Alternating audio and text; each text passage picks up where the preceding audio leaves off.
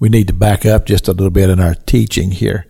Hebrews chapter 12, I talked about being patient in this race that we are running, and about not allowing ourselves to become all knotted up because we're so intense in running this race that we forget the spiritual application of it.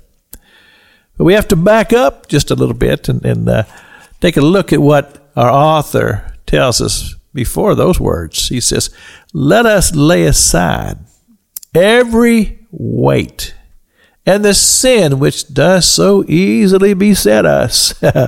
Ooh, can I testify about that? Because you see, the thing about it is that when we get so caught up in the things that we realize that are important, and they are important. If you're doing something in service for the kingdom, it's important. It's important work. But it's not more important than your spiritual person. And when we allow ourselves to become so caught up in the things, he said that's when the devil can come in and bring sin into our lives and distract us from the objective that we've set out to do. So now this takes us to the second verse, which I find to be extraordinarily important.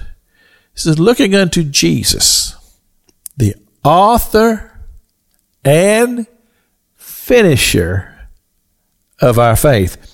I look at this and I say, it's kind of like writing a book, and Jesus is the author.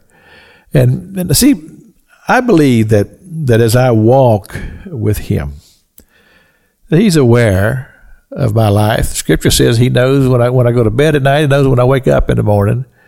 He knows my thoughts. He knows what's involved in my life. And the Scripture tells me that he loves me dearly. And he's watching this walk that I walk in this race that I'm running.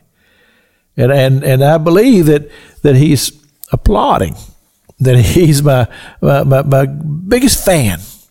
So I say, we want you to have success in this walk that you're walking. But let us understand that this is all spiritual.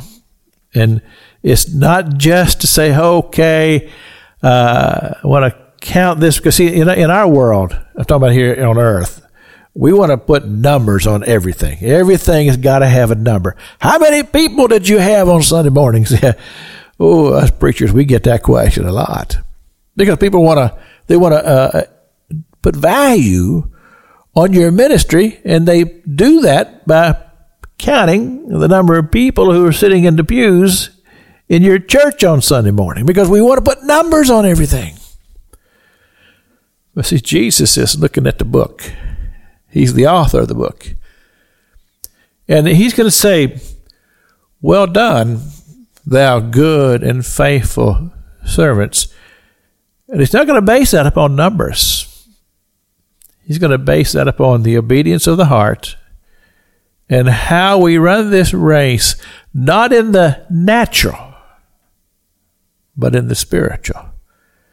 How did we do as we walked this walk, as we lived in the spiritual realm, laying our burdens upon him, as Scripture says. He's the author and finisher of it all. This is Pastor Jack King with the gospel on the radio broadcast.